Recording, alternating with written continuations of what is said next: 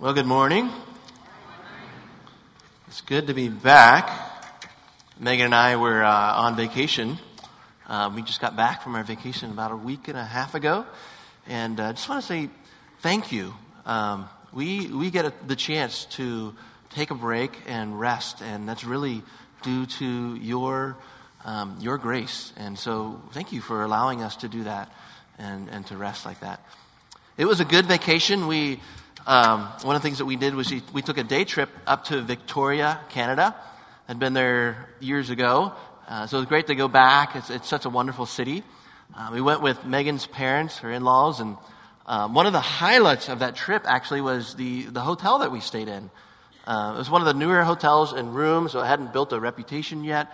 It was, it's off-season in Victoria right now, so we got a pretty decent deal. As a matter of fact, her parents got to be on the 17th floor, the top floor of the hotel. So that was cool. Got a fancy little room there with a nice view like that. We stayed on the 5th floor. It was okay. It was good. So we stayed there, and the next morning we woke up, Megan and I, and we went down to meet her parents in the lobby. And her dad had gone out early in the morning to get some coffee, and so we saw him there. And we waited a little bit for her mom, and maybe she's putting on her makeup or whatever. And so after a while, Megan and her dad were, we need to use the bathroom, so we'll go up and check in on her. So I'm waiting, and they finally all come down, and I see her mom come out of the elevator, and she's not happy. And so I knowing that look on her face, I asked her, is there something the matter? And she said to me, Steve locked me on the balcony. Yeah.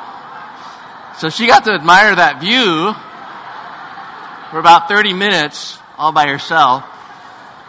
And it's muscle memory. We've all done that kind of thing, right? Where you just close the door and you immediately lock it just without thinking. And that's exactly what happened. And, man. So it was a rough start for my mother-in-law for that day. And over the course of the day, she was kind of chewing on it a little bit, and my father-in-law was very embarrassed about it. But later that day, Megan and I were walking behind them, and we just saw them kind of reach out their hands and hold hands together, and we knew it was going to be all right. We knew they'd patch things up.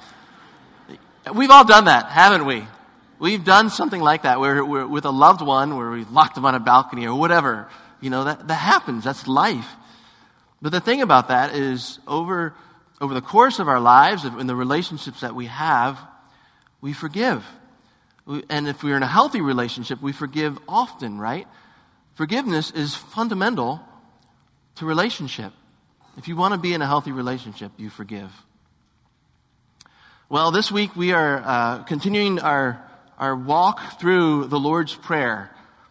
And every week we've taken a petition from the Lord's Prayer and we've looked at it in depth. And this week we are in the part of the prayer that says, forgive us our debts as we forgive our debtors. And you might have a particular version of Scripture that may say something like, forgive us our sins or forgive us our trespasses, something like that. But debts is the most accurate way of interpreting what Jesus is saying here. I think he uses this word debt very specifically. I think Jesus has great insight into human relationships and how we relate to one another, because debt is a financial word.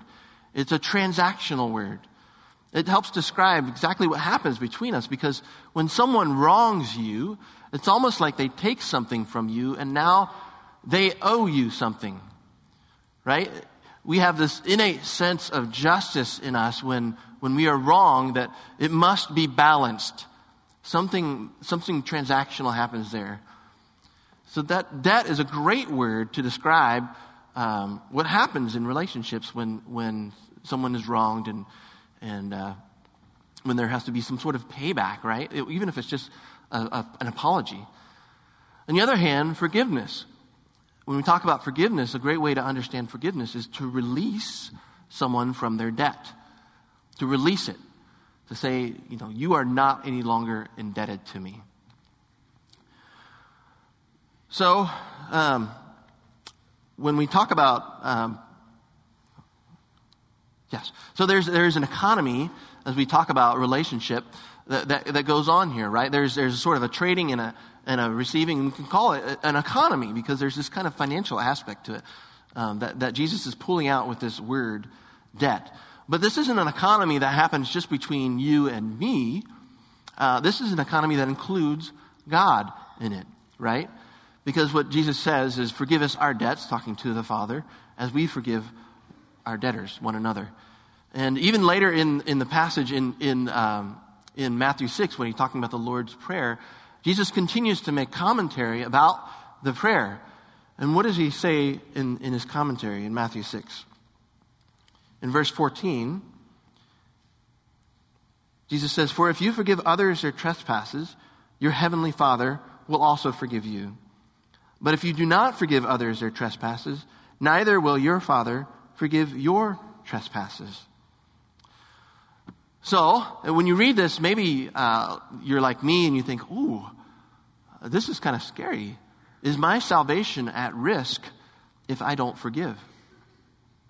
I think there's actually something much more fundamental going on here than our salvation, because what's at risk is our relationship with our Father.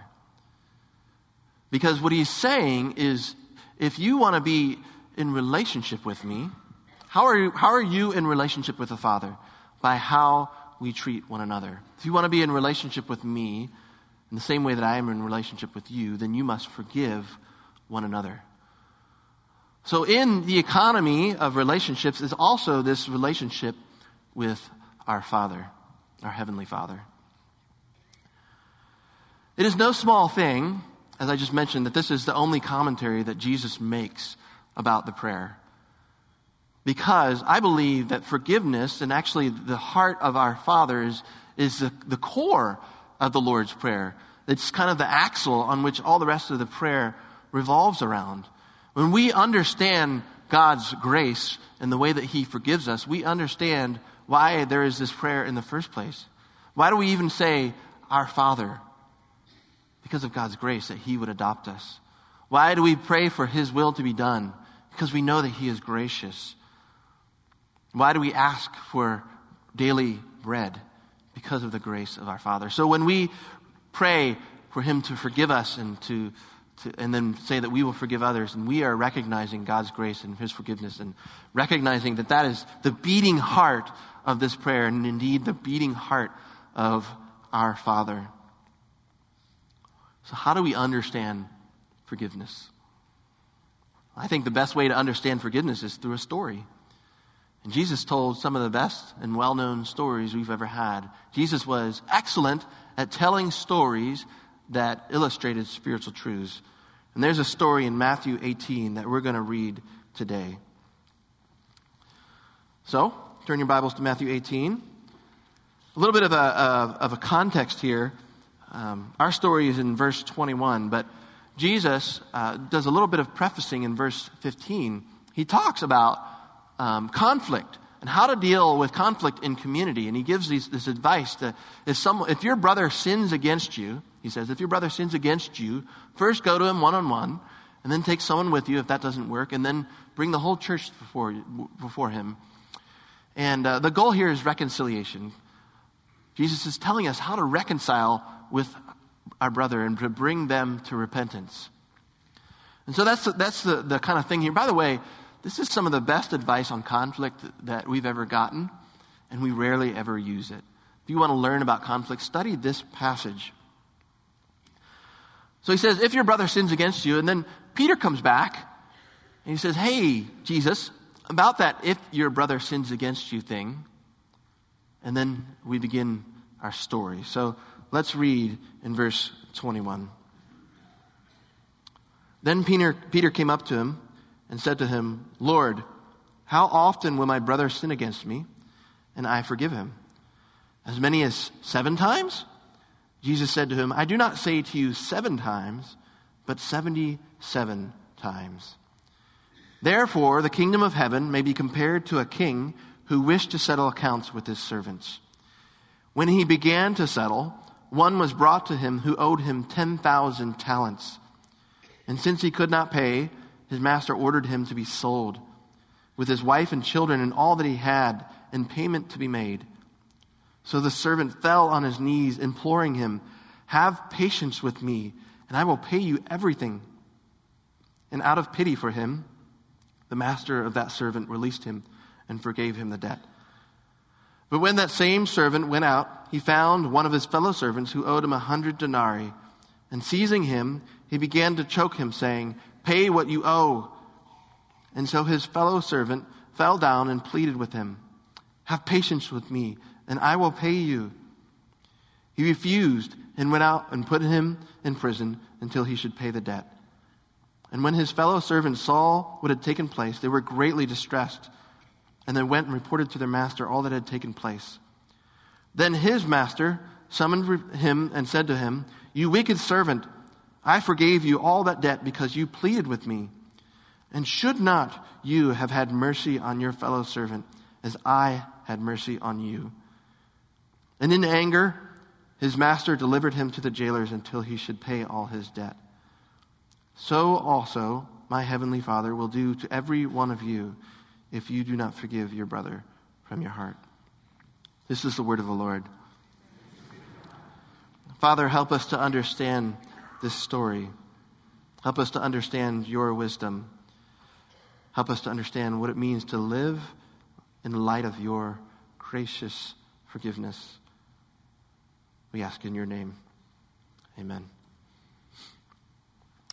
So there's a couple things I want to draw out from this passage before we really get to understand it.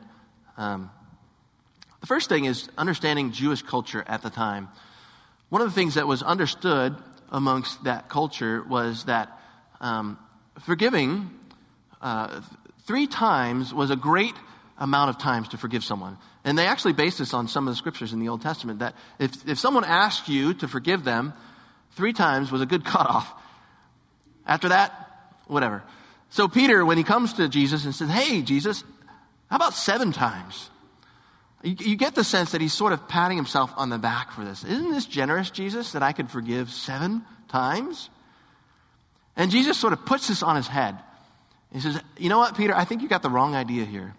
Stop drawing lines in the sand and think of forgiveness as an infinite resource. Forgive and forgive and forgive and forgive over and over. 70 times 7 really is not the number that matters. It's just as many times as necessary."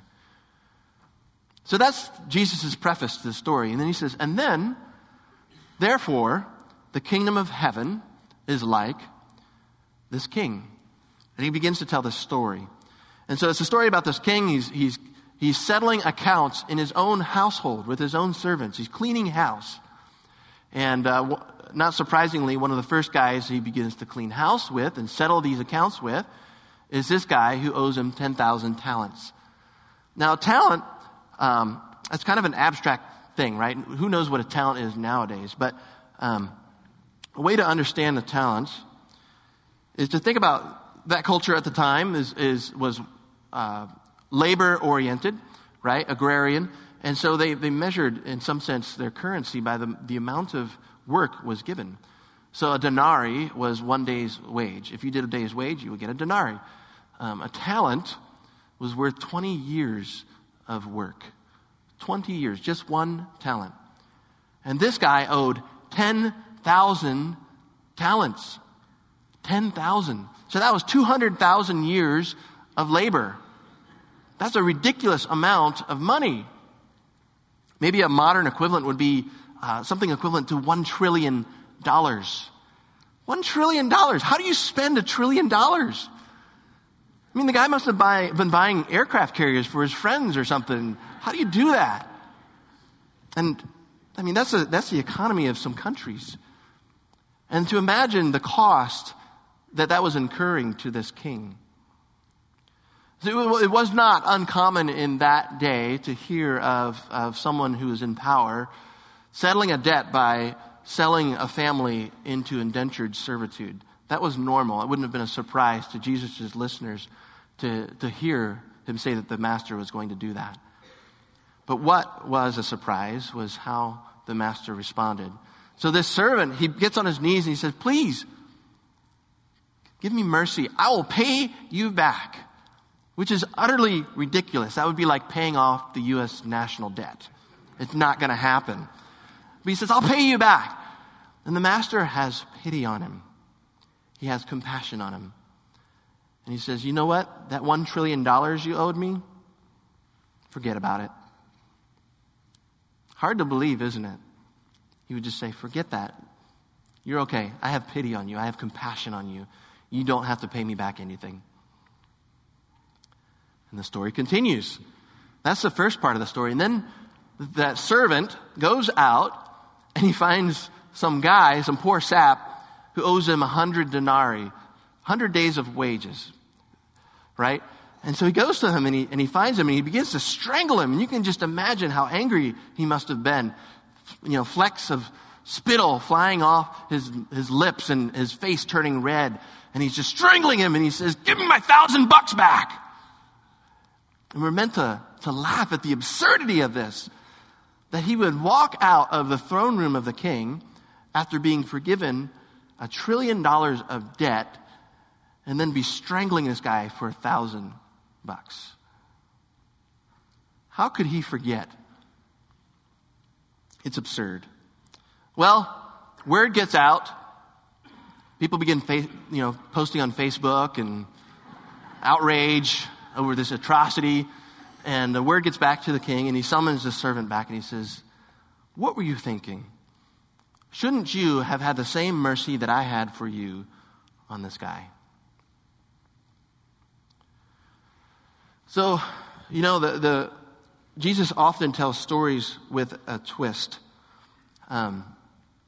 And the twist that we would understand of this story is that the servant would go out and do this, right? That's what we're shocked at, that this servant, the wicked servant, as the master calls him, would go out and turn around after receiving such mercy and do this.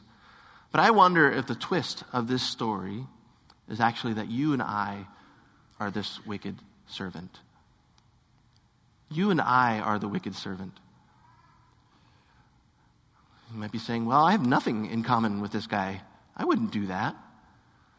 I'm going to ask you, on any given day, how often do you think about the debt that your father has forgiven you? On any given week, maybe even ever. And if your answer is not at all, then you have more in common with this guy than you think. And you might say, well, I don't know that I owe God anything. But the fact is if you exist, you owe him everything. Our Father did not have to create any of us, but he did. Not because he needed to, because he wanted to. And every single one of us is precious to him. $1 trillion precious. And so when we are born, we begin life with $1 trillion debt. And what do? Immediately, even as children, as babies, as I well know, we begin to do things our way. We begin life selfish.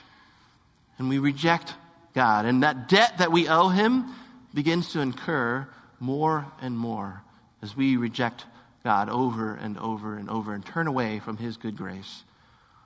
And it gets worse because not only do we reject God one-to-one, but we do mean things to the people he loves. We lock them on balconies. And worse, we lie to people. We cheat them. We say mean things to them. And these people are precious in God's sight. So and whenever we sin or wrong someone, we are incurring debt in God's eyes. And the deep, dark secret of our humanity is deep down inside, we would rather that God did not exist. We would rather that he was not in charge and that we were. And far worse than locking God on a balcony is we would push him off the roof. Deep down inside, we are all murderers. And the hands that hammered the nails into the cross were yours and mine. How great is the debt that we owe our Father? We owe him so much. And yet, Jesus on the cross, knowing our debt, says to the Father, Father, forgive them. They know not what they do. Even on the cross, Jesus' forgiveness is so great. That is the good news of the gospel that we can celebrate with one another and say, the good news, no matter how big your debt, your trillion dollar debt, God's forgiveness is so much bigger. His forgiveness is so much greater. So that if we, like the prodigal son, would turn from our pig slop and go back home, the Father is waiting for us and will run to us with open arms, ready to forgive us. Man, that is good news. I tried thinking of what the story of this wicked servant would look like if he had grasped and truly understood, walking out of this throne room, how much his king had forgiven him. What would that have looked like? And the closest thing I could think of was actually Ebenezer Scrooge in The Christmas Carol. If you've seen that movie or read the book, you know that scene at the very end, after he's had this long extended nightmare and realized that he is destined to a horrible, lonely death. He wakes up and he's giddy. He's exuberant. He's excited about a new lease on life. And he begins to spread good cheer. He begins to spread the things that are his because he knows he's received grace. What a wonderful picture for us of what it means to live in the light of the radical grace, the radical forgiveness of our Father. And the truth is, most of us are pre-Christmas Ebenezer Scrooge. Most of us tend to be needy and graspy. You know, that's why Jesus had to tell us the golden rule, do unto others as you would have done to yourself. He had to tell us that because our tendency is to do to others what we want to do to them and not have that done to ourselves. That's what we prefer. We want what is ours. We want what is owed to us. We want that back. And mercy is hard.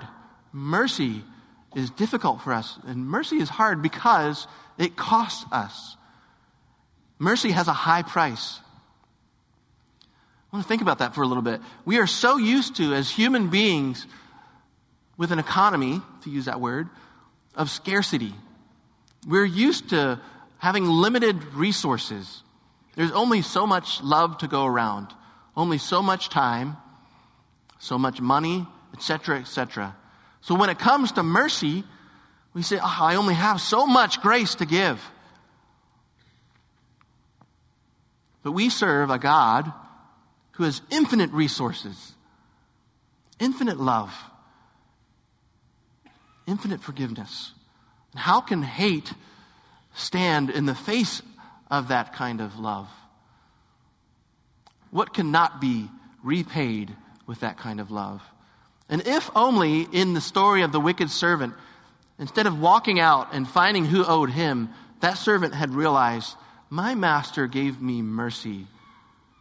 You know what? Maybe he can provide for my needs too. Maybe I can rely on his goodwill to make up for what I lack. Maybe he could have turned right around, right back into that throne room and got back on his knees and said, Master, I have needs. And relied on the good graces of that good king. If only we would have that vision in ourselves of God's good grace for us too. You know, the ironic thing as we talk about forgiveness and unforgiveness, the ironic thing is for most of us, the people that we hold grudges against are the people that we love. And it's easy to understand. It's because people that we love are the ones who are able to hurt us the most. That's certainly true for me. Part of my story is wrestling in my early adulthood with an understanding that my childhood had lacked things that I recognized as I was around other families that I lacked. You know, on one hand, my dad died when I was 11, so I didn't grow up as a teenager with a father. And on the other hand, my mom simply was not present as a mother to me. The nurturing that I could have expected wasn't available to me. My mom is still with me even now, and I wrestled with that. 2006, about to get married to Megan, and we were getting ready to get married, and Megan pointed out something to me that I'd never really realized before. She noticed that when I would talk to my mom on the phone, my whole body would tense up. My shoulders would get rigid. My face, my countenance would change. My voice would pitch up. I would get angry. And often as not, when I talked with my mom, I would just end up yelling at her on the phone. And Megan pointed this out to me. And I realized that in the end, I was harboring a lot of anger.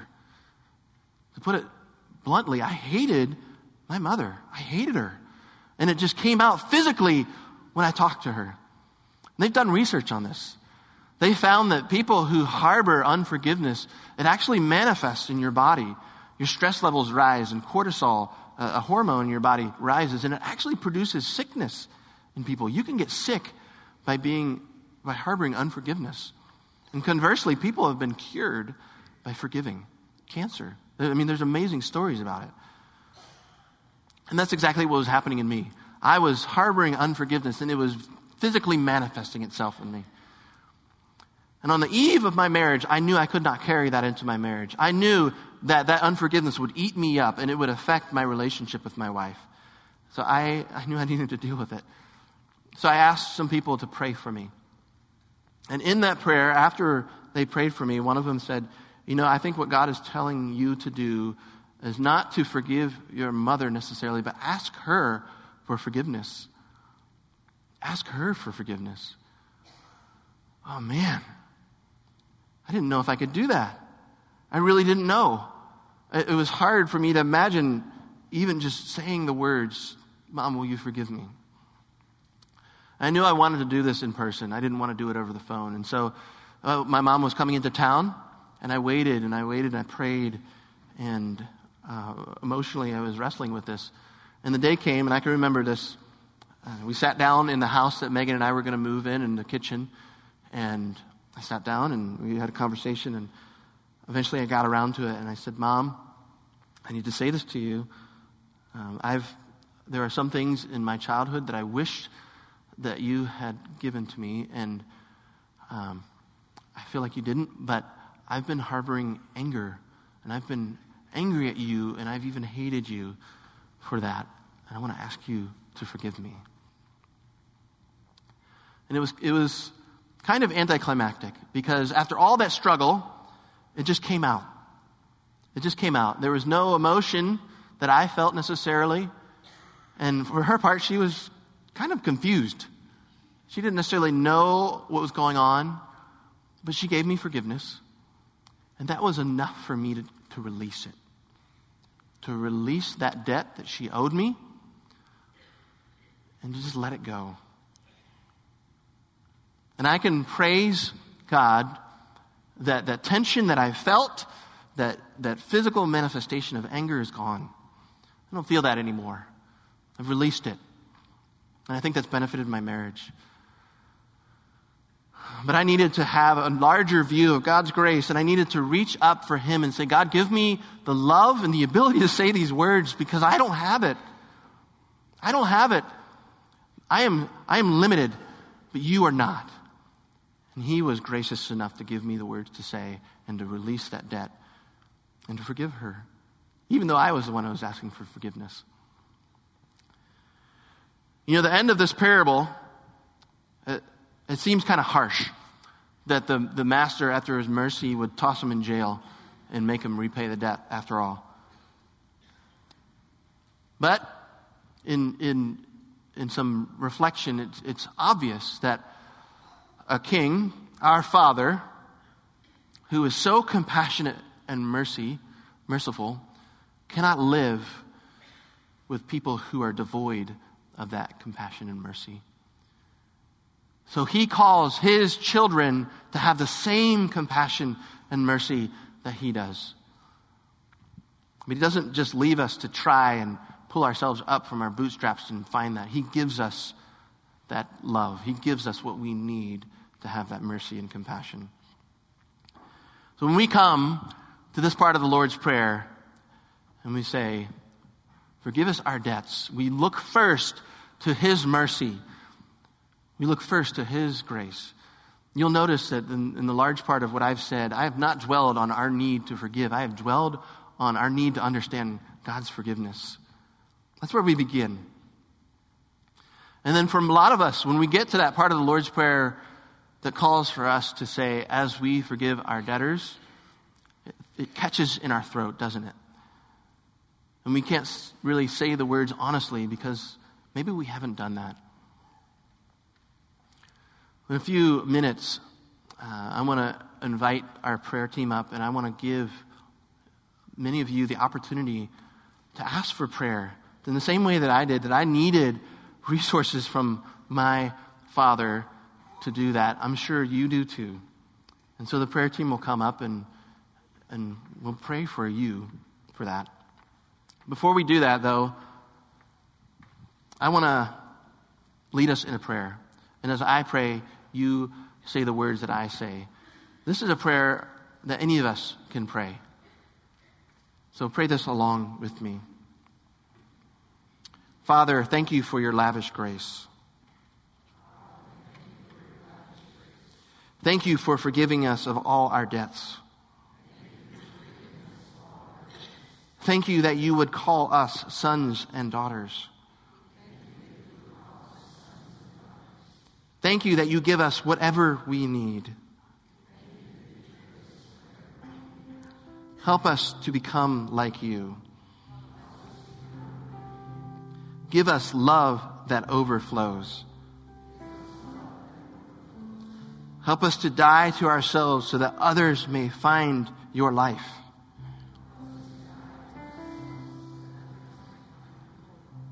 Help us to forgive. Give us your Spirit so that your life and love would live inside of us. In the name of Jesus we pray. Amen.